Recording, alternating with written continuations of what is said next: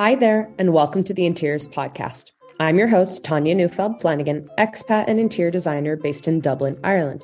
This show is all about informing and inspiring you, homeowners and renters in Ireland, on all things around property, housing, and home, from self-building to choosing flooring.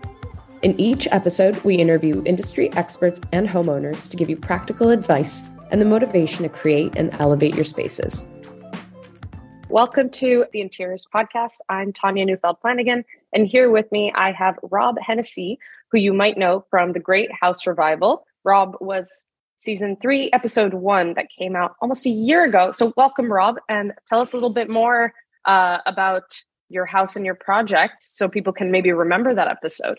Absolutely, and it's lovely to meet you, Tanya, and thank you for having me on. Yeah, so I was the beautiful Victorian terraced house overlooking the River Lee, or the Cork Harbour as it's coming in, with unbelievable picturesque views of the beautiful harbour itself. And it was probably a project that, you know, I'd little to no experience from the building construction game, but it was a project I took on because I had a very, very limited budget. I think you might remember it was about 120,000. I started off as a budget. Hugh laughed at you. He was like, He's like, that'll wallpaper one room. Yeah, exactly. If I'm lucky, right? But yeah, so, and then I suppose because of that and because of my limited budget, I was kind of willing to, I suppose, roll up the sleeves and kind of figure it out and get onto YouTube and Google. And obviously, thankfully, my dad has been in the construction industry all his life. So I was able to kind of pick his brain a lot. And, you know, it was right in the middle of lockdown as well, the first COVID lockdown. And so there was plenty of video calls with dad every evening. And he was giving me a list of chores to get done. And I'd call him back and I'd go, look what I've done. And so on to the next project part of it then, like, you know, yeah. Not to mention then starting to date your future wife and getting pregnant and having a baby in a construction site. Yeah, it was mental how it all worked out. And, you know, Katie was fantastic. I mean, like, I don't think there's many people out there who would move into a freezing cold construction site, mind you, because the house had no heating whatsoever in it. And it used to originally was heated by 7 fireplaces scattered throughout the house. And it never had a boiler. No, it never had it had an immersion for hot water, but that was it. There was no no radiators around the house. God. So yeah, that's quite rare. Yes, it is. It is very rare. I think the previous owner, she was a lovely elderly lady, but she used to kind of stay in the kitchen, and she had an old range that probably kept her warm. But she kind of stayed there. But the rest of the house was just a fridge. I remember one day actually walking outside, and it was cold outside, but I got a belt of heat. It was like that moment when you got there playing in Spain, you get this wallop of heat. Yeah. It was the exact same feeling. I couldn't believe it. That was like 2 degrees outside. So inside the house was colder than outside. So it was a couple of cold spells here. Yeah. So take us back a little bit. Like, the episode obviously throws us straight, you know, you have the keys and you've moved in and Hugh's there. But how did you decide on the house? Did you factor in the renovation budget into your mortgage? Did you know that you were going to do so much DIY work? How much did your dad help you? Tell us about that. Because a lot of people, I think, are often like, okay, this is my budget. I could spend all of it on the house and get something in a better condition. But, you know, maybe it's something that doesn't have as much character, or they don't love as much, but it's in the right area. And then other times people look at these houses and they're like, oh my God, that would be amazing, but I wouldn't know where to start. And so they don't have the amazing bullishness that you clearly had. So tell us more about that decision so people can understand it.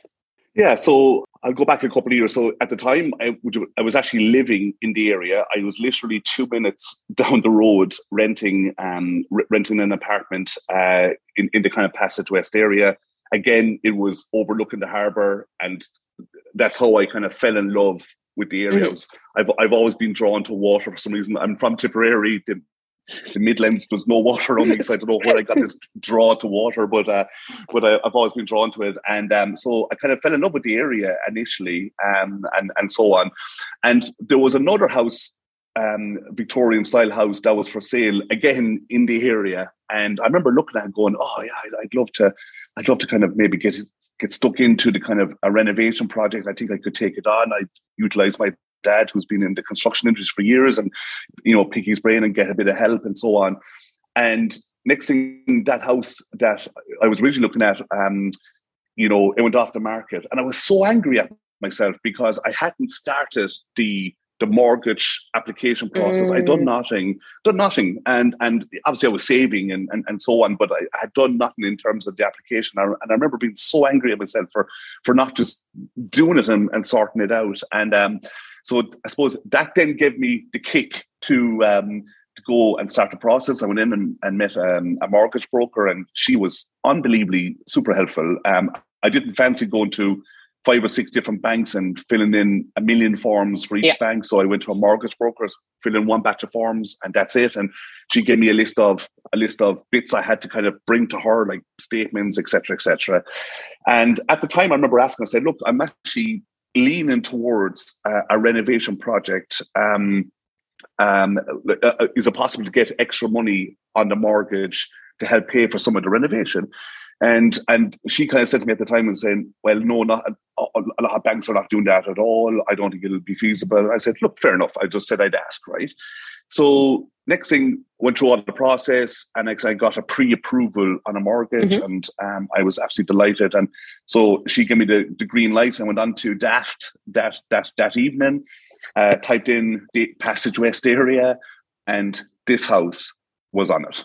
I didn't, and I must have drove past this house a million times, and I never saw it, never saw the for sale sign, but this house was on it. And I said, that's just on the road. So I just literally came down, walked up the steps, and went up to the front door, and I turned around, and all I saw was the view. And then I was peeping in the window, and I went, oh my God, this is the house I want straight away, right? Oh, so it's so beautiful. I was so blessed, right? The following day, I ended up putting a call in with the auctioneer. He was out. He came out to me. He showed me. And I remember walking in the front door and going, Rob, calm down now. Don't show you really want this house. Don't let the guy think you want it. So walking in the front door going, yeah, there's a bit of work to do here and there. Like the whole tire kicking routine that you do, right? And to be fair to him, he was kind of questioning me as well, seeing what kind of experience I had, because he knew himself there was a huge amount of work. And I was saying, well, to be honest, I have no experience with my dad, and I was able to kind of leverage off my dad's expertise and so on. So then the auctioneer gave me the keys for a weekend. I got my dad down, so we came in together and we kind of walked around. He gave you the keys for a weekend? Yes. What? Yes. This is what you get in small towns in Cork. Exactly. Not happen in Dublin. Exactly. It was amazing, right? So we came down, and my dad came down, and we got into work kind of sticking the heads into the attic and kind of looking for anything whatsoever. And it was my dad who gave me the confidence to say, oh my God, for the age of this house, at the time I was 165 years old. For the age of the house, it was in absolute fantastic condition. For obviously lots of work to do, but in good condition for what it was for the age of it. So he gave me the confidence to take it on. Let's go for it. So then I kind of went back to the auctioneer. And actually that same weekend, that eve night, I came down with a measuring tape and I was measuring out all the rooms, and I'd done a little rough drawing myself. So I started figuring out layouts and what I could do in terms of before you had even made an offer. Exactly. Oh my God. And sorry, is this 2019 or 2019? 2019, exactly. Okay. Yes. Okay. And how was the housing market in Passage West? Like, was it competitive? Were you scared somebody was going to bid on it? Or were you relatively like, okay, no, I found this gem and other people are going to be scared of it. I have a good chance of keeping it. I think it was a mix of both. I was initially worried. I was worried that maybe a developer might come in and kind of a cash buyer as such, and kind of just make it easy for the sellers and for the auctioneer. I was a little bit nervous with that. But then I was also super confident in the fact that not many people would be willing to maybe take on a project like this. I was lucky at the time. I was single. I had no family. So I knew I'd be able to move in, and other people mightn't be in that situation, you know. So I was a little nervous in that sense. The auctioneer had mentioned to me that a couple of sales had fallen through. I think people initially fell in love with the area, fell in love with the house, rightly so. But then when they realised the work that had to be done in it, they kind of pulled out. So that kind of gave me a small bit of confidence. And then from a bit of Googling, searching, I could see that the house was probably on the market. So I initially started the process in April of 2019 with them. And I saw the houses on the market from November 2018 or something like that. Okay. So I knew I had a bit of breathing space. But what's really interesting is the day I went sale agreed in the house, the auctioneer phoned me that evening and said, "You're so lucky. I just literally had a developer come to me who was going to be a cash buyer, but because you had gone sale agreed, we honoured your one, and I'd already deposit paid." So so I was lucky in that sense, So I think that's how it kind of came about, and then there was, like with all old houses, there's a few legal bits like right away access that you had to sort out, like the front patch. There was a shared, at one stage with the neighbours, there was a shared backyard entry point that no longer existed, but it was still on the conveyance maps, and we had to kind of legally sort that out. And it wasn't, so I went to sale agreed in April 2019, and I didn't get the keys until the end of September of 2019. So there was that many, a load of different, cross the T's, dot the I's. That's to get really right. normal with such old properties that have changed hands, and things have happened when paper records of things were not as well kept. And it's just a jumbled mess. And you're just like, I have no idea what's going on here. Please, somebody tell me what to do. Exactly. And what was really interesting was we even had to get onto a Devisi estate who owns land all over Ireland and all over Cork and all over County Offaly. I think they have some massive estates there, and we had to pay like €1 for them to sign off something. Like it was like a leasehold thing. Yes. My God, those leaseholds are hilarious. I still do not understand them, but I know they're based in like Norman feudal law. That's where it all comes from. It's insane. Anyways, okay, so you get the house, and were you utilizing the full amount that you had been pre-approved for the house, or was there kind of the breathing room that you hoped to kind of remortgage or get the renovation budget? How did you figure that piece out? Great question. So I initially, there was a higher asking price for the house. I managed to kind of get sale agreed on below that. Yeah. At the time, my pre-approval was approved for close to the asking price, and then when I got below that, I got the house for 230,000. I then, incredible. I was so lucky. I was so lucky to get it at that price. Oh my God.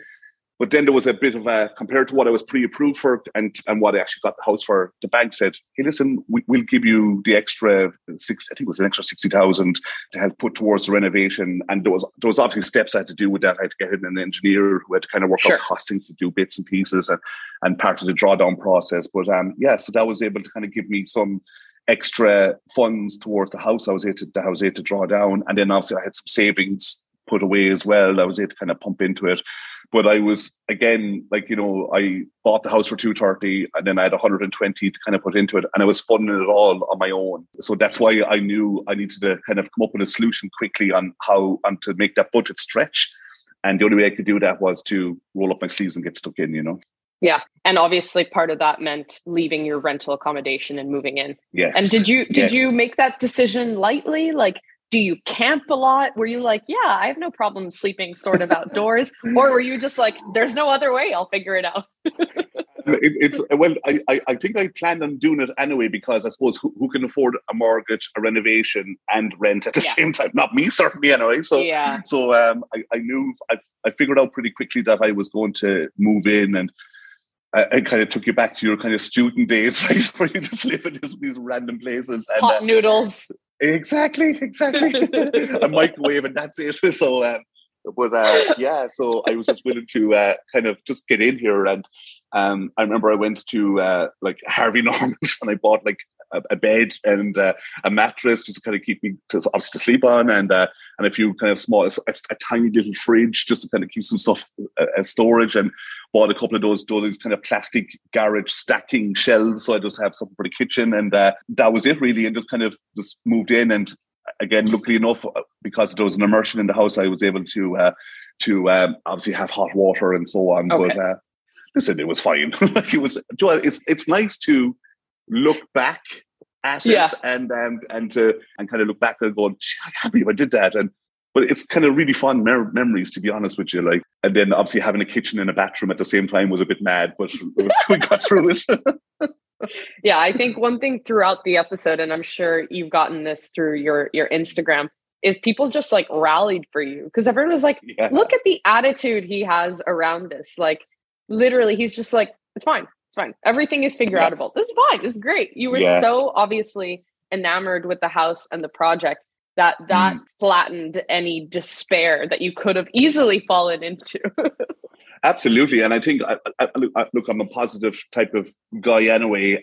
And the one thing I suppose my mantra is, look, there's the controllables and the non-controllables. So the stuff you can control, you just get on with it. And the stuff, the curveballs or the non-controllables that can't be controlled, you just, yes, you could feel sorry for yourself, but it's important that you pick yourself up and dust yourself off and figure out a solution. And and I'll be honest, there was a couple of those moments where I had to kind of go deep into myself to try to figure the stuff out and what to do. And but it worked out. Like I think if you go in with a kind of panicked mind or panicked head in any of these kind of things, the issue becomes worse, and you get so frustrated, you get so angry, and so on. But if you kind of go in with a calm mind, you find solutions pretty quickly, or you just figure stuff out. And I think I use that kind of mantra with my professional life, and I've done it with the project here as well. And I think it stood to me, to be honest. It did. It 100% did. I don't think you would have been able to do everything you did without that. It would have killed you. Exactly. Yeah.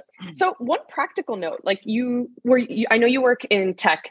So how did you do your job? Were you working in an office at the time before the pandemic? Like, because you probably didn't have Wi-Fi in the house, right? Correct. So I was working, so before the pandemic, so I got the keys in September of 2019. I suppose the first lockdown happened in kind of January 2020, if I remember correctly. So I was obviously commuting into work, into the office, 5, 6 days a week, and then coming home in the evening and kind of walking around and kind of getting used to the house. And I think that was one key thing. I remember I was talking to someone and they advised me, live in the house first, get a feel for it, get a feel for what room you want to have, get a feel of where the light comes in, get an idea of the overall design. And that really stood to me. Those probably 6 months before kind of getting stuck into the heavy lifting of the project, it allowed me to kind of soak it all in. But in the meantime, at weekends, I was, like, this is before the Great House Revival even approached me. I was starting to, strip back stuff. So I'd already kind of, unfortunately, had to take the ceiling down, in the original ceiling down in the kitchen area, because previous work had been done by builders, and instead of bringing the rubble out like what I did, they lift the floorboards and put all the rubble under the floorboards, and then so the ceiling started sagging, started to crack. So when I pulled the ceiling down, the amount of rubble that came down was alarming, to be honest. So it's dangerous. Yeah, it was dangerous. So and that's why I took it down. I said, because I remember, I'll never forget it, one morning I came down and there was a big, large piece of ceiling on the ground. It had fallen down overnight. So I went, right, no, that's the decision made. And it killed me in a way, because I knew I was going to damage and lose the original cornice. But I got that. I made an exact copy, got an exact copy of it made and put it back up. It killed me in that sense, but it was also important to do. So I kind of had started in the kind of between the September to December months, a few bits and pieces. And just like there was a lot of original carpets and lino glued down to beautiful timber flooring. And I spent hours on my hands and knees with a heat gun trying to remove the glue that had stuck the lino onto the timber floor. And my God. So it was mental trying to get it off. And then there was, I remember in one of the rooms, I must have lifted about 5 carpets off the floor. And then, so that was all had to be dragged out into skips. So in a way, I kind of gutted the house in terms of cleaning out all the kind of lino and carpets and stuff. And then I started taking on some of the stripping back, so I could see if I could see any of my problems and any issues.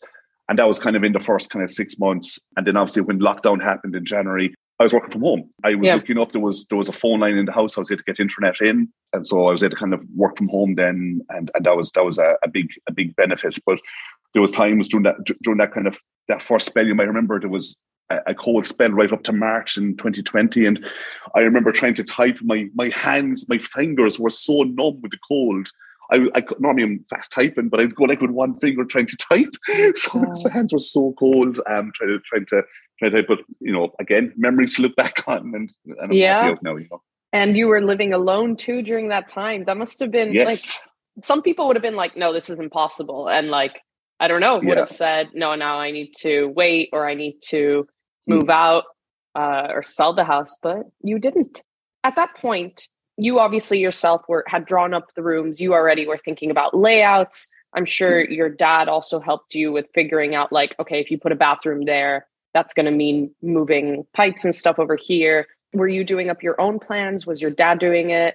Was there anyone else involved at this point, or was it just you? Good question. Initially, I was going to go to a construction company here in Cork.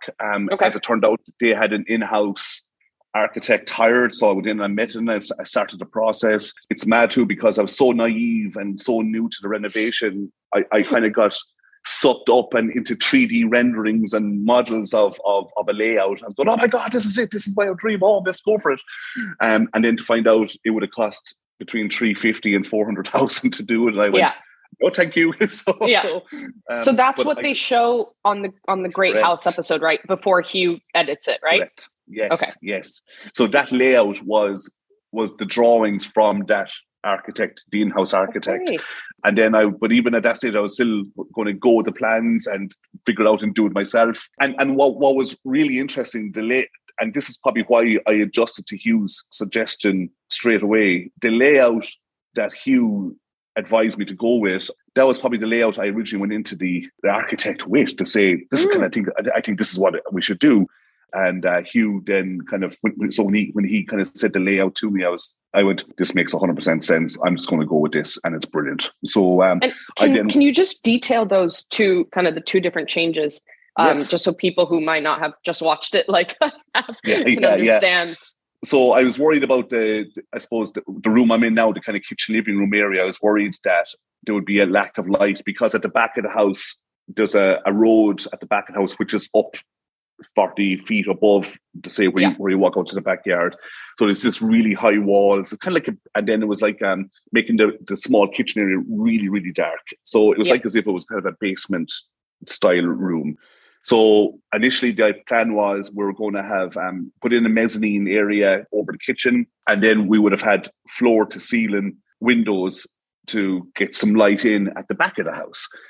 And Hugh was 100% correctly, because I suppose on the 3D drawings, you see these really bright windows brighten up and say, look, the amount of light is going to come in there. But when someone who is savvy like Hugh comes in and says, should there be no light coming in there, because half it is going to be underground as such, because of the high walls, and the bit of light that you're going to get in the evening won't be much. And I was going, he's 100% right. So I just went back to the architect, and he just tweaked the drawings the way I wanted, so we could go to the planning office to get planning on the bits that had to be done. And I'm so happy I did it the way we done it now. I'm so happy. I have no regrets. It's the layout it's the layout I envisioned in the house initially, and I'm so glad we have it now, to be honest with you. And there was an extension planned in the original drawings. Did you do that or no?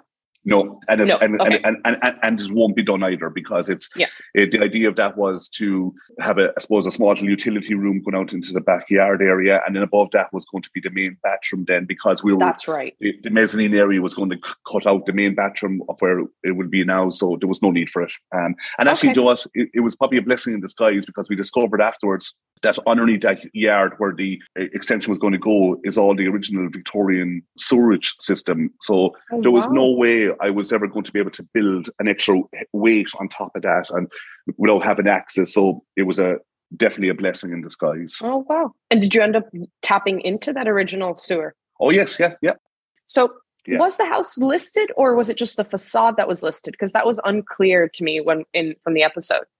Yeah, no, a great question. So there was an architectural protection on it, which is the facade, the front facade of the house. There was no other conservation protection on it whatsoever. And then part of the architectural protection is you had to keep as much of the front as possible as is. I was never going to change that anyway. It's beautiful as it is. So I just, it was a very easy for me to get in line with that piece. But it was definitely worth it. But so you still had to go for planning because of that? Yes, I still had to go for planning because of it, because we're putting in, so up by the next level, I mentioned I said to go about the high road level at the back.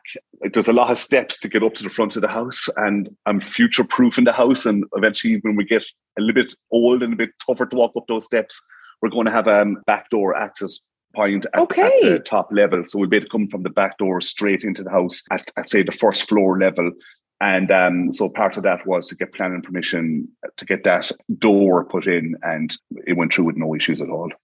Wow, that's really smart. You would not think that people would do that, especially if you're on a tight budget. That seems like a kind of, we'll deal with that problem later. Yeah. And especially then having to go through planning, which obviously delays things by like 3 to 6 months. Yes. Okay, that's really interesting. And is that around the side of the house, or is it from behind, from the back road? So it's from behind with the back road. So by the back road, there is a door to get from the road level. You literally go down into a couple of steps and you're kind of on the top. You might remember in the show, Hugh and myself were actually on the top looking down into the yard and he was kind of talking about all the bits. So it's at that level. And then we're going to basically cut in. So because the main bathroom is so large, we're actually putting in an extra small little hallway. It's not done yet, right? But we will be. But there's an extra hallway going to go in there, and that's where that extra door will be added to get access into the house at that level. Amazing. And it's going to be like a ramp then from the back? No, it'll be steps. It'll be a couple of steps. Okay. So it'll be like probably 3 steps to get in from the road level onto that level and then straight into the house. Okay. It could be a ramp in the future. Yes. And well, and because I'm just thinking like, access for future, buggies and children's you just don't know, right? So yes, absolutely, we'll definitely have to try and figure that piece out. So then you go for planning with these revised drawings. Who did the whole planning application? Was it that company or you and your dad? It was that company. It was part of, because I actually obviously then had to pay for the design package, and then part of the design package was including applying for planning permission. And in a way, it was great to have that because it just took that extra pressured step. I've never done planning before. No. Obviously, my dad would have done it, but it might be a bit stressful. So it was great just to get that company to do it, and they dealt with any kind of questions that came in. And obviously, there was a conservation architect brought into it as well, and rightly so. So he was looking for certain things, and we're ready to go back with those certain things to him, and he was happy to sign off on it very quickly then. Yeah, I think this is a good lesson because sometimes people assume a DIY project, and obviously this wasn't detailed in the episode. People are like, oh, you can save on architect's fees, and then you don't need to have like a general contractor with a huge tender. And it's like doing your own planning application would be, and what are you going to do? Like electrical drawings and construction drawings? No. Exactly. So I think it's really good to know that I think your project is the biggest DIY project that I've seen a non-builder undertake, like from TV and just my interviews. But you still hired, even though your dad's a builder and he could have done rough drawings for you and done that, you still hired a company to do that work and take that heavy lifting off your plate. And I think you probably recommend people to do that, right? 100%. Like, I think you need to, like, when I was starting off this project, I knew I was going to be, the laborer. I knew I was going to do all the grunt work, all the manual stuff. But I also realized very quickly my limitations on what I could do. And I'm not trained on CAD design and drawing out, drawings to spec for the planning office. I'm not an electrician. Bring an electrician. I'm not a plumber. You bring in plumbers. So you kind of realize very quickly what you can do. And you're better off bringing in the experts. And that's it. Because what will end up happening is you'll end up doing it yourself. And to what? It might work. But in 6 months' time, you'll have a leak on that pipe because you didn't seal it correctly. And at least when you get someone like a plumbing company and it's done right, and it just takes the pressure off you. 100%. So you did a kind of flat fee design package with them instead of the standard 10%, project management. Yes. And but they costed the project coming in at over 300. So you were like, no. I'll take your plans. I'll edit them based on Hugh's insight. And then what was the plan? You and your dad and a few, one-off trades would do the work? Correct. So then once we had that done and we knew the layout that we were going to do, obviously we're kind of in the middle of lockdown now at this stage, and there was the 5 kilometer kind of restriction on on the distance you could travel at the time. And so I'd done a video call with my dad. We kind of walked around and he was saying, right, look, the first thing we need to do is kind of get stuck into the floors. We knew we were going to be putting in underfloor heating on the ground floor and radiators on the first floor. So I'd already kind of started the process of researching companies and reaching out to them, get quotes and all that kind of stuff. In the meantime, then Dad was kind of saying, look, take up the floorboards, let's start digging out and go from there really, So at the time, then I got all the floorboards up. I was starting to do the initial kind of digging. The TV show was already after arriving now at this stage, right? So we had our first recording done, which was so surreal, Tanya, because you come in and like there's a director there, and there's 3 or 4 producers there, and there's 2 camera operators there, and there's a guy with a sound engineer that's there, and there's a guy flying a drone, and you're going, oh my God, what's going on?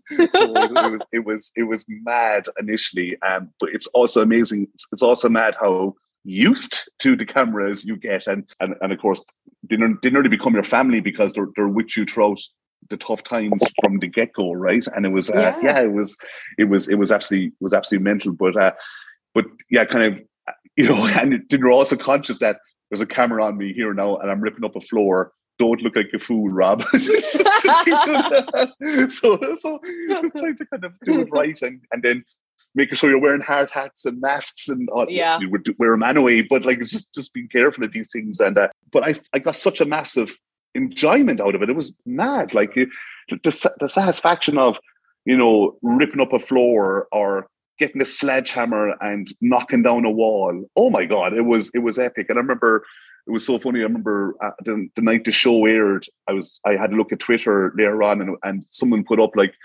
Rob with the sledgehammer knocking down the wall is like this, and it was a gif of Thor coming down with the hammer and the lightning everywhere.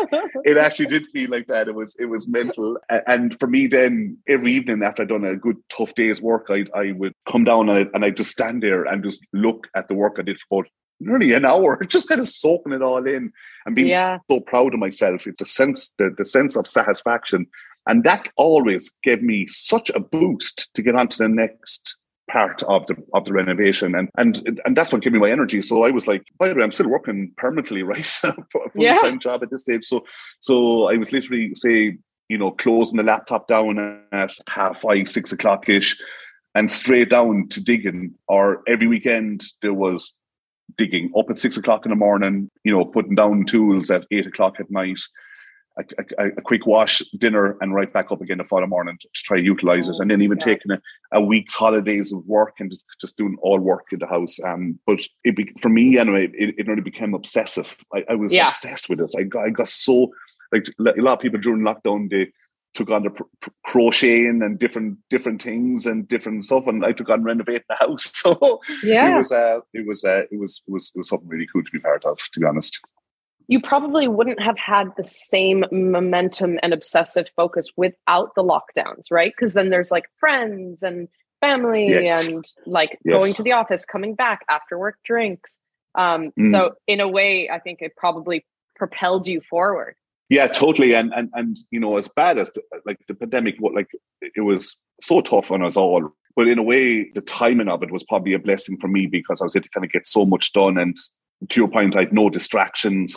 No, there was times I was going, oh, God, I wish my buddies were here with me now. We'd get in a couple of pizzas and just dig the floor together or do whatever we're doing together. And you kind of miss that element of it. But it was still allowed me to kind of really get focused and really, really kind of embrace the renovation and really get stuck into it. And I'm a big believer of, something I love doing is writing out to-do lists. I love writing out the to-do list, and then when it's done, then get the highlighter and crossing it out. And that kind of held me accountable. And I've gone to maybe 3 books now of writing out to-do lists, and I love it.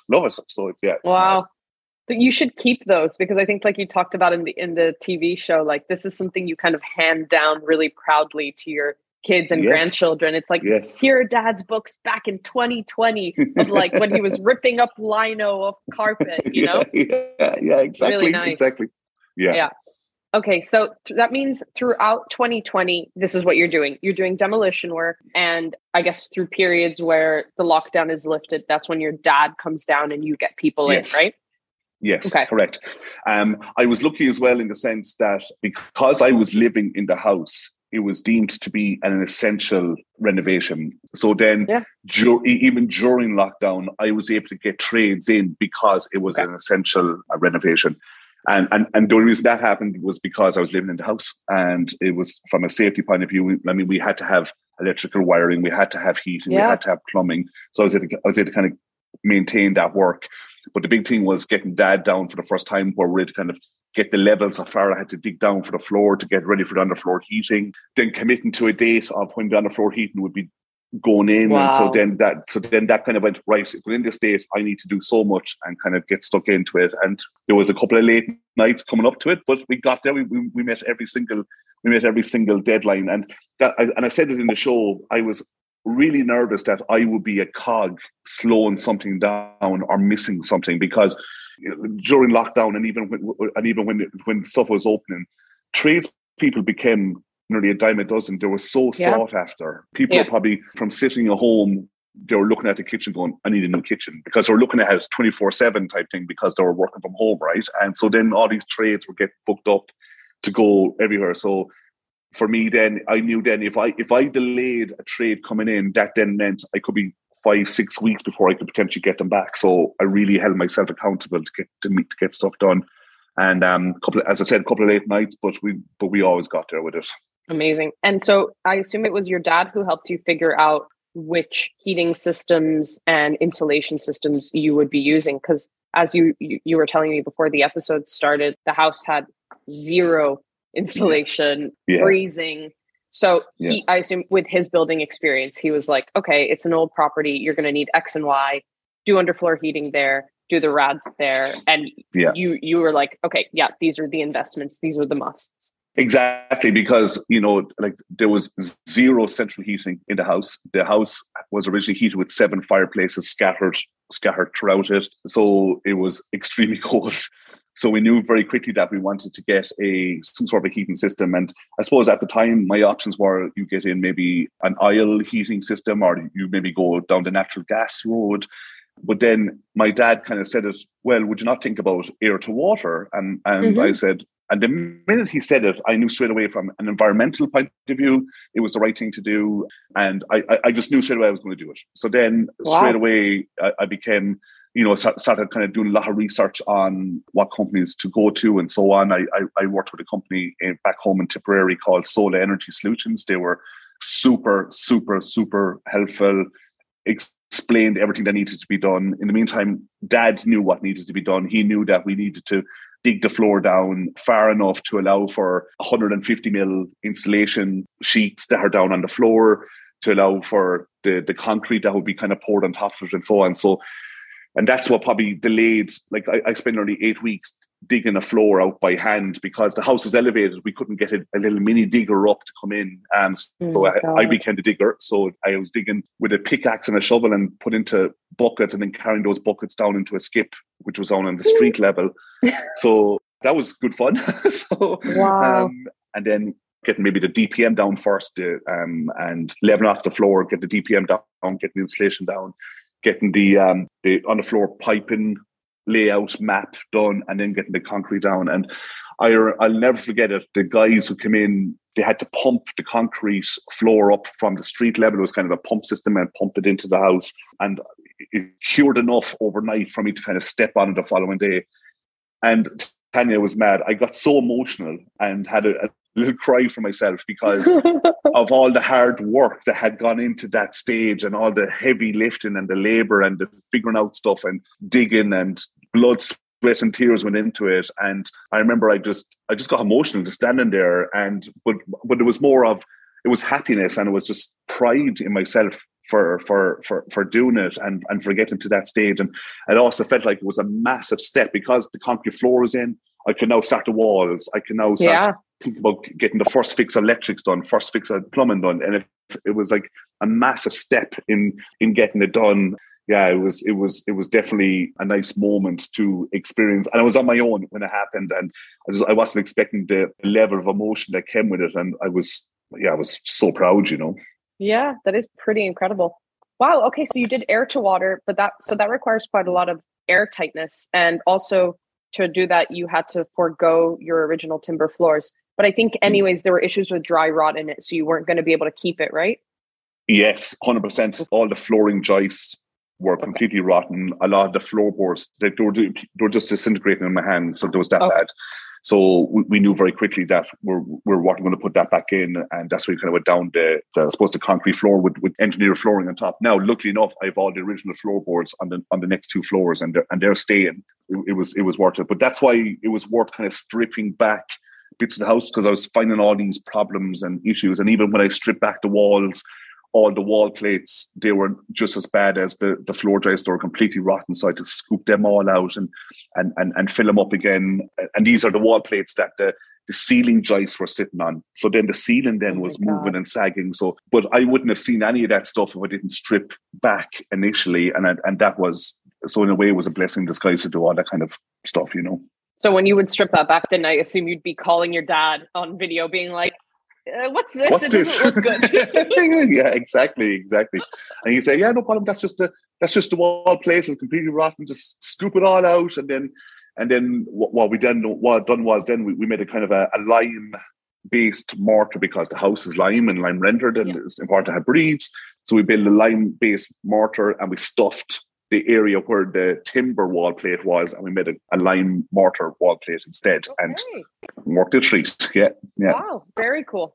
Okay, and then your dad also prescribed the kind of insulation you'd use that would allow for the breathability of the walls, but still get you to air tightness levels. Because a lot of times, I research this stuff a lot, there's a lot of debate among the conservation community of whether it is suitable to use air to water in old houses and what kind of insulation is the best and all that. So tell me a little bit about that. Yeah, so would you believe it? Going back to when I got the construction company to design it, luckily enough, the architect who was doing it, he had done up a house himself, and his own house, and which was a Victorian house as well. And he had worked with Kingspan, and they had this kind of modelling system done where they worked out the gap between the wall and the back of the boarding and all that kind of stuff to allow the house to build. So I knew, we knew straight away where we were going to go. Because of that, he went off then and got the same modelling done for my house here. They came back and said, look, you need to put up a metal studding system, you need to put in an 82 mil thick plasterboard, and you need to allow 50 mil between the back of the board and the wall to allow it to breathe.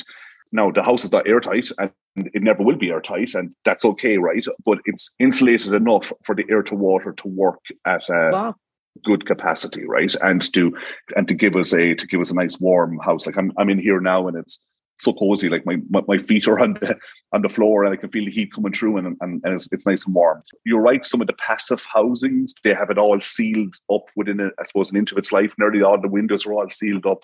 Like I still have the original windows in the house, which has including the glass, and that's a single pane glass. So like you're never going to get airtight there, you know. Oh my God. So I forgot about that.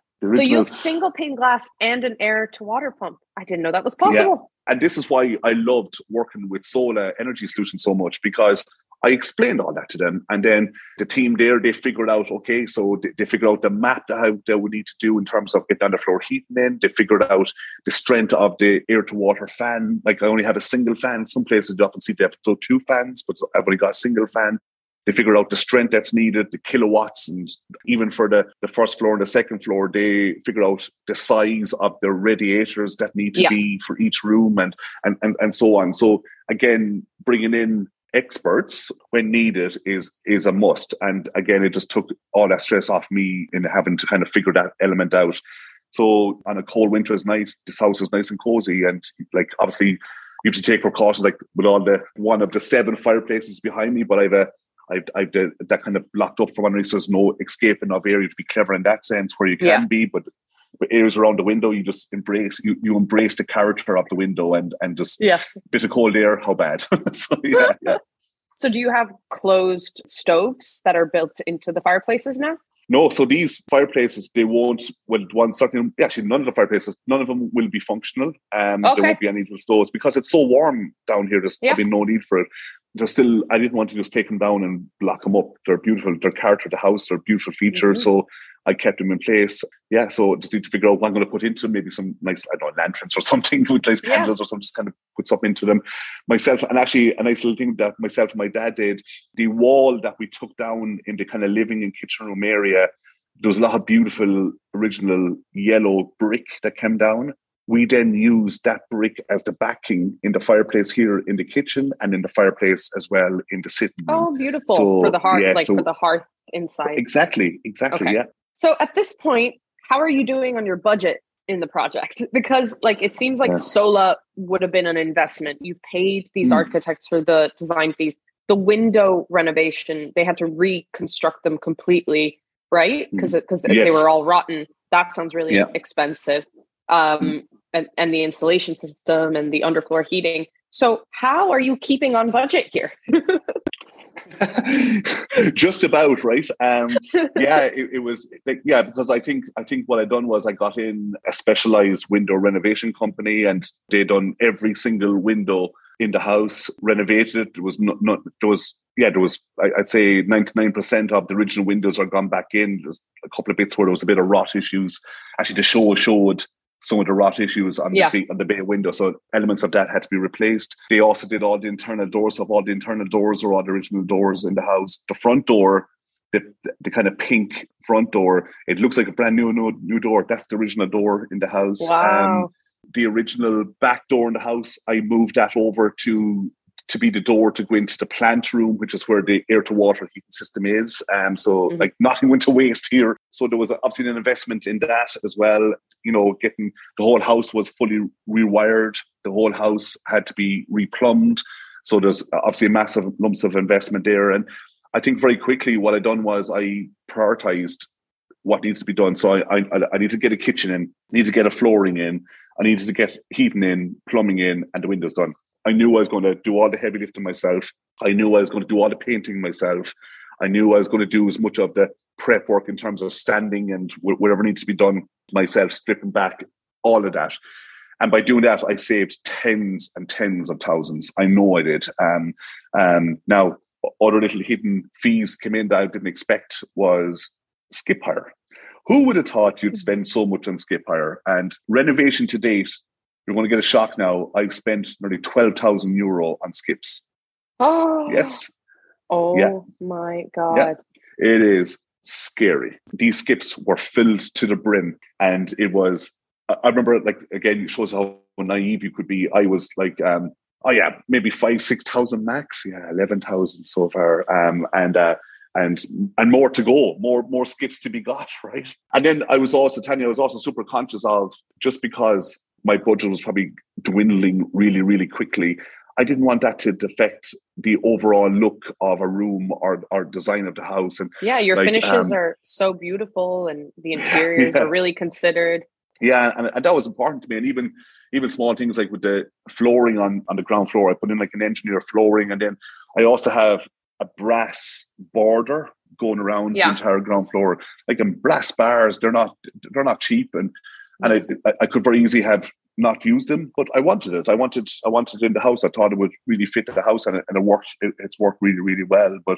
And I think you just learn to figure out and budget, like move funds from one thing to another, and prioritize what you need to do, and allow more savings to come in. And then obviously I had that, 60,000 extra of the bank to draw down, so that kind of helped me. And then I had savings done, and then I had more savings coming in, and just kind of, and that's how I kind of funded it. And then it got to a stage where, okay, what you saw on the show was probably as much as I got done at the time. From my budget point of view, the budget was gone at that stage, was literally just gone.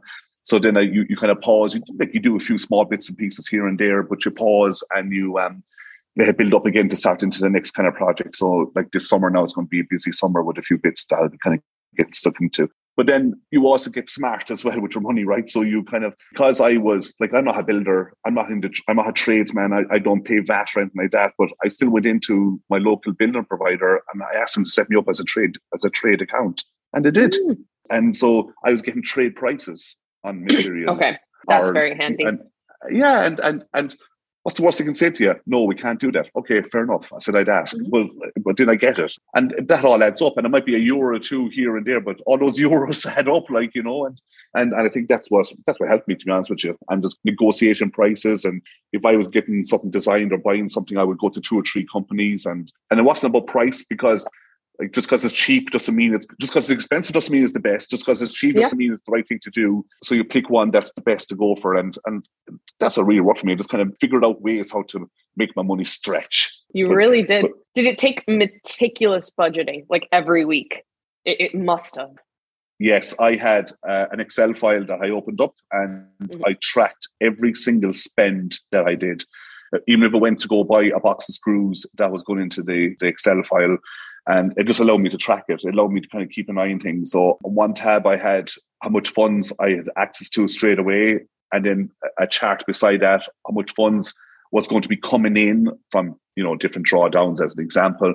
And then had a formula in place. So when stuff was entered in, it was automatically deducted from the other piece. So that kind of helped me accountable. So I knew, oh God, I'm literally down to my last €1,000 here. What am I going to do with that €1,000? I know I'll buy paint. So I think that's what worked. It worked with me, and it held me accountable. Anything I wanted to put in the house, I put in the house. I didn't go, oh, I can't afford that, so I can't put it in. I just figured it out and put it in that I want. It's because of what I wanted, because I don't want to be sitting in a room afterwards and go, I regret not putting in that brass border, as an example, on the floor. So I have no regrets whatsoever, which was important to me. And what was an example of the trade-off for that? Was it like phasing other works? Because it seems like you went room by room. For example, now you're working on the half landing bathroom, the ensuite. Yeah. Is that how you did it? Correct. So what I done was I kind of concentrated on the ground floor was kind of one big overall room with and then with kind of subsections within it. So for example, the kitchen, I knew that was going to take a huge amount of budgeting from a kitchen finishing point of view, and the appliances and all that kind of stuff. And then at the same time, trying to figure out the flooring for the entire ground floor, getting in the metal studding system, getting in the insulated plasterboards, getting the cornice replaced, getting in ceiling roses put in, etc. So just trying to figuring it out. Was when the show aired, I envisioned having an ensuite done, and I thought I'd have other bits and pieces up and running, but I didn't. I ran out of time and I ran out of funds for it. Yeah. So I was happy to put that further down. And I think myself from day one, I'd always kind of set the project. It was going to be a 5-year project. Wow. In my mind. So, and I'm only 2.5 years in from when I first took a shovel to the floor. You're going to probably finish before the 5 years. Well, challenge accepted, right? Famous last words. So, So I'm like, I definitely will have a good dent done in the renovation. And sure, by the time the 5 years are up, I'll probably want to paint the floor or paint the wall a different color or something again. Like I'll always want to do something, I think. How did you do the kitchen? Because that is one really expensive item. Like if you go directly to a kitchen company, that can get super expensive. You can do it with a joiner, or you could do it with, sometimes people save money by going with their builder's carpenter and sourcing the stone from here, sourcing this. How did you approach that? I actually I got it done through a kitchen company, Savvy Kitchens. They're based in Thurles. Yeah, they're based in Thurles. And it's mad. I'm from Tipperary. So like Savvy Kitchens, they're from Tipperary. Solar Energy Solutions, they're from Tipperary. I brought them down from Tip to Cork to get these things done. And it wasn't a deliberate decision. It just naturally happened. Yeah, quite affordable, right? Like a lot of companies are based in Meath, are based in Laois, are based in Tipperary. I think there's just more land and space, and maybe labor is more affordable than in coastal cities where cost of living is higher. Correct. And I think one big thing, now, listen, I'll be honest, I was probably dealing initially with 2 or 3 kitchen companies at the same time, just to figure out, get a feel for them. I'm a big believer of that feeling you get from when you're dealing with someone. Are you able to kind of get on with them? Are you able to have a chat with them? Are you able to kind of like not feel guilty about wanting to change a design because a design is already done? And from the get-go, Savvy, and I could not recommend them enough. They were amazing. They were open to every single idea I had. They always came back with my ideas, or they suggest a couple of little bits and pieces, which, by the way, I end up putting into the kitchen. And they were absolutely amazing to deal with. I could not recommend them enough. And, there was other companies, and they were good, but there was always that something that I wasn't happy with. And I felt it was more of they were just trying to get a deposit off me to get going. Yeah. Where Savvy wanted to kind of build my perfect kitchen with me first, and then we figure out what we're going to do afterwards, budget wise, and all that kind of stuff. And they did. They did a phenomenal kitchen, and it was mad too. I remember going into Savvy, and he asked me, "Oh, for the island, do you want a waterfall island?" I said, "No, don't want one. I don't like them. Don't want it." That's what I have in there now, right? Because when I went into the showroom, I saw one. I went, "Oh my god, I need this!" So then obviously I was going to add an expense to try to figure that piece out as well. Yeah. I had, luckily enough, around the Black Friday sale, there was a local electrical goods store selling. So I went in and bought all my appliances from them. Okay. And then haggled for more discounts and managed to get it. I'll never forget it. Like on a Sunday, we were sealing the floor. On the Monday, the engineer floor was going down. On the Saturday, the kitchen was delivered. On the following Monday, the kitchen was going in. And on the Tuesday, the appliances were delivered to go in. And that was me planning it all out. Yeah. And I remember thinking, all it would take is like one step to go wrong here. God. And it didn't. It was amazing. But Savvy were just phenomenal to deal with, and so nice and so friendly and so helpful, and encourage you to be bold a bit, which was really cool. Like, yeah. Amazing. And what kind of finishes did you go with the kitchen in terms of like the finish of the cabinets and the stone and things like that? Yeah, great question. So the cabinets itself, it's a slim shaker style cabinets on it, and that was something I really wanted.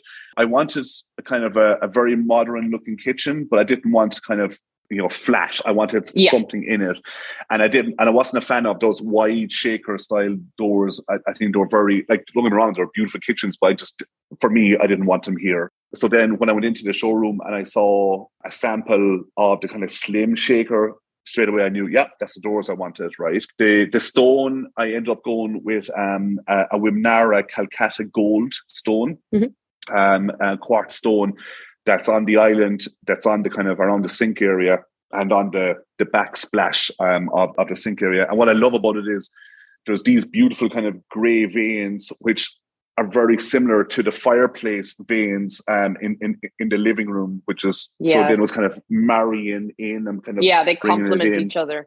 Mm-hmm. You do, exactly.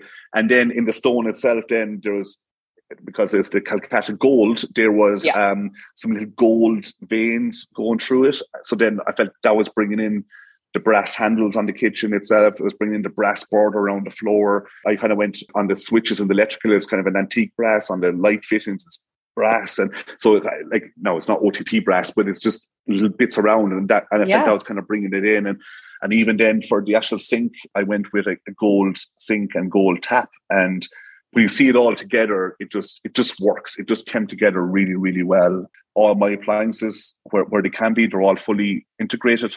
Yeah. So the dishwasher, I went for a drawer system dishwasher, which is really cool. That.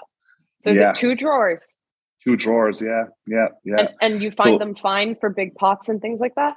Yes, 100%. It's perfect. Oh my it's God. Perfect. I love that. And what I love as well is there's times where you might just have a couple of plates and a couple of bits and pieces. You just put on one drawer and the other drawer's not even going, so it's pretty cool in that sense. And then obviously the built-in ovens as well. But so it kind of, I'm actually, for me, it's my kitchen of dreams, really. I absolutely love it. And I mentioned on the show, like, I'm a country boy, the kitchen and living room was the heart of the house. So this is where we were going to entertain, right? And so it was lovely to be able to just have the kitchen in place. And even then, when you're cooking, just to look out the bay window and see the lovely view, and it's lovely to see it, Yeah, no, you definitely made the right decision in unifying that room towards the front, because that's why you got the house. It was that view and that space. I also love the painted interior of the pantry. It's such a little pop of fun. And I think it goes well with the vibe, like yours and Katie's personality. Like, you're very friendly and positive. And if you'd done something too restrained, it wouldn't have felt like you. And then there's that pink painting behind you and the stone wall. There's all these little pieces that make it feel really you. Like, you went with a lot of beautiful timeless finishes that go with a classic home, but are also sleek. But then there's these pops of fun that I'm sure Hugh loved. He loved it. He loved it. He loved it. And I think that was important to me. Like, for me, I'm not living in a museum, so I wasn't going to have like all these original features all over the place. And I wanted a bit of modern element to it, but I also want to be respectful. So in the kitchen area, for example, I have an antique piece of furniture, which is just as old as the house. So that's in there, but then right beside it is a real modern kitchen, right? So kind of just splashes, but not OTT with it. And but then to your point, to have that splash of colour. And actually, the funny story about that pink, I was going up to Savvy Kitchens to sign the final contract with them and to sign off on all the colours. And the night before, I remember myself and Katie were looking at it and I was going, hey, look at this. What do you think of this idea of having a splash of pink? Yeah, let's do it. And we just did it. And it was, and no regrets. I'm so happy with it. Like, yeah.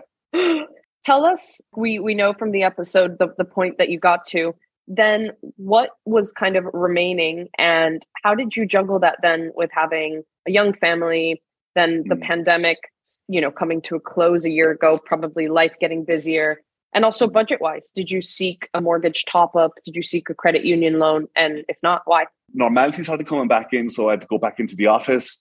We kind of work on a kind of a hybrid model where we work home 2 days a week and on the office 3 days a week, but it was kind of busy with that. And obviously didn't have Quiva, who was just ruling the house now. She's on the move and wrecking the place in a lovely way, by the way. And so that was amazing. And then Katie works from home full time as well. So there's quite off the juggle there. And then also, like, it can be so easy between work and the house, that can take up so much of your time. So Queen was only small once, and I wanted to kind of enjoy her as well. So initially, when the show aired, I stopped all work on the house for at least 6 months for 2 reasons. One, to help out Katie and to kind of get her into our routine of helping Quiva grow and feeding and all that kind of stuff. And then number two, for me to kind of build up my savings a bit. Ideally, I didn't want to be getting any more loans. I considered doing the kind of mortgage top up, but I didn't do it yet. I may do it down the road, but I didn't do it yet. But then during that time, it allowed me to start planning and prioritizing and topping up my to-do list of what I wanted to kind of get stuck into next, and kind of figure out budgets and start doing research and kind of reaching out to companies to figure out how much things will happen.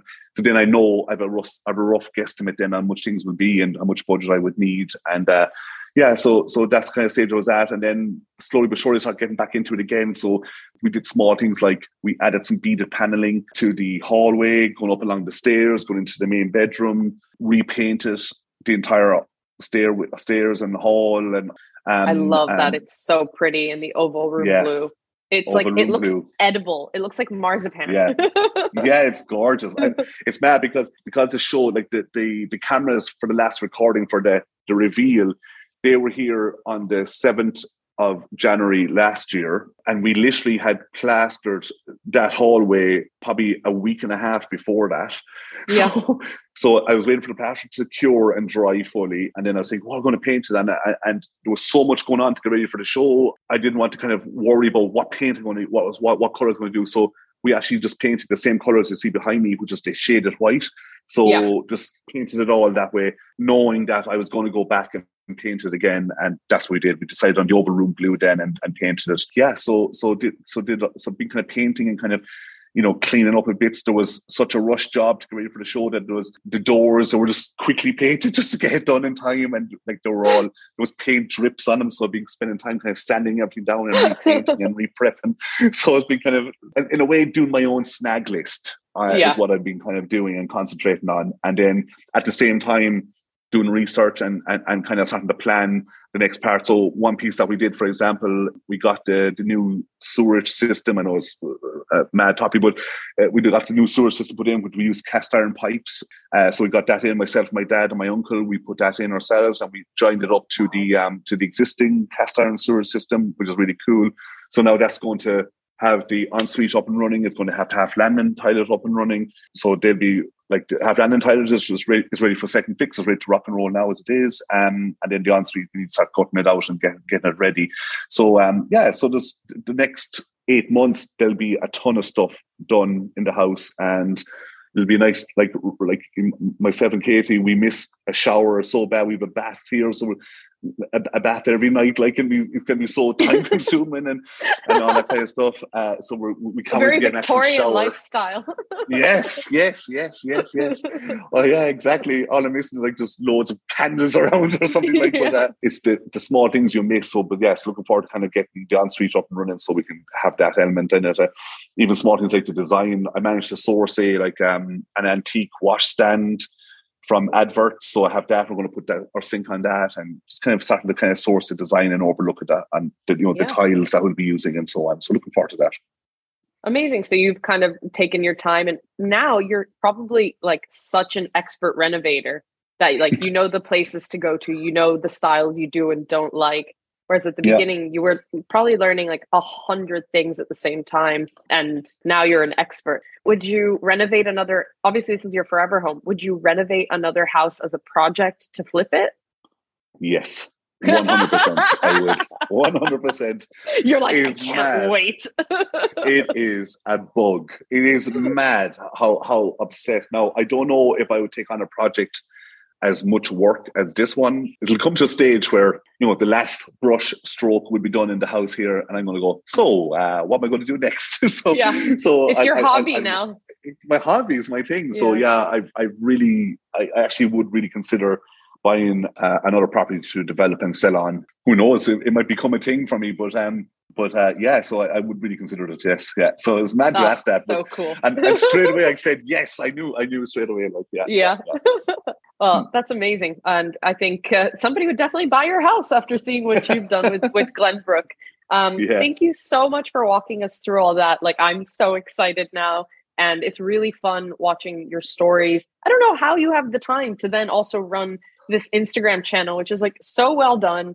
And like, you're really pulling out like the important pieces for people to know and learn from. Also, your furnishings are beautiful. So you clearly have a great eye as well. Did anyone else help you with the interiors and the finishes, or was that all you and Katie? It was a great question. So I initially got an interior design company in Serpentine Interiors. They were absolutely fantastic. So I got them in initially.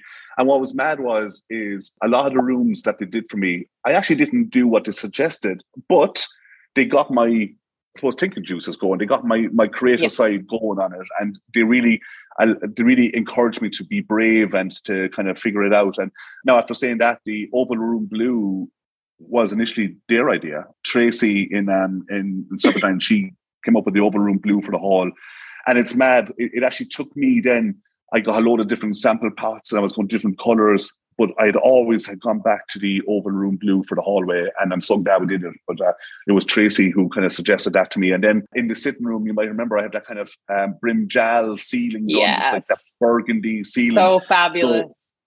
So what was mad is a little show behind the scene thing. So you might remember the scene where Hugh is up on the trolley with me and we're scraping off the cornice in the hallway. Yeah. So we had literally just shot that, and what was mad was the cameras had stopped shooting and myself and Hugh were still up there. We were still up there just talking away and scraping, cleaning off the cornice, and the film crew were actually having their lunch. it was surreal. But Hugh then said, we got off the trolley and said, by any chance, do you have a Farron Ball colour palette brochure? I said, yes, of course I do. Let me get it for you, right? So I got it, and he went to look and said, see this colour here, brimjal? I said, yeah, paint it, use it in the house somewhere. I was going, really? I'm going, I don't know, I'm not sure about that. And I said, look, you're the expert. I'll figure it out. So then I was trying to figure out, we do it in the walls, in the sitting room. I knew very quickly I was going to do it in the sitting room, and I was going, well, on the walls. I was thinking, maybe it's a bit too dark, and I didn't want the cinema to be too dark. And then I went, here, well, I do it on the ceiling. And so I said it to Katie, and Katie was going, are you mad? Look at that colour. That's not on the ceiling. Are you mad? So Katie, the morning I was going to go painting it, and I got the paint in, and Katie said, I actually can't look at you painting that. I'm not sure about this at all, Rob. I can't look at you. So she left the house with Quiva. So I was up in the trolley and tub in my hand and a brush in my hand. So I painted the cornice first, and I was going, right, okay, what am I going to do? Am I going to do it? Am I not going to do it? And next time I got the brush, and I went, okay, I started. I have to keep going now. And I am glad I did it. And that was Hugh's idea to use that colour. And it is spectacular colour. It's beautiful colour. Yeah. And with the pink of dovetail too.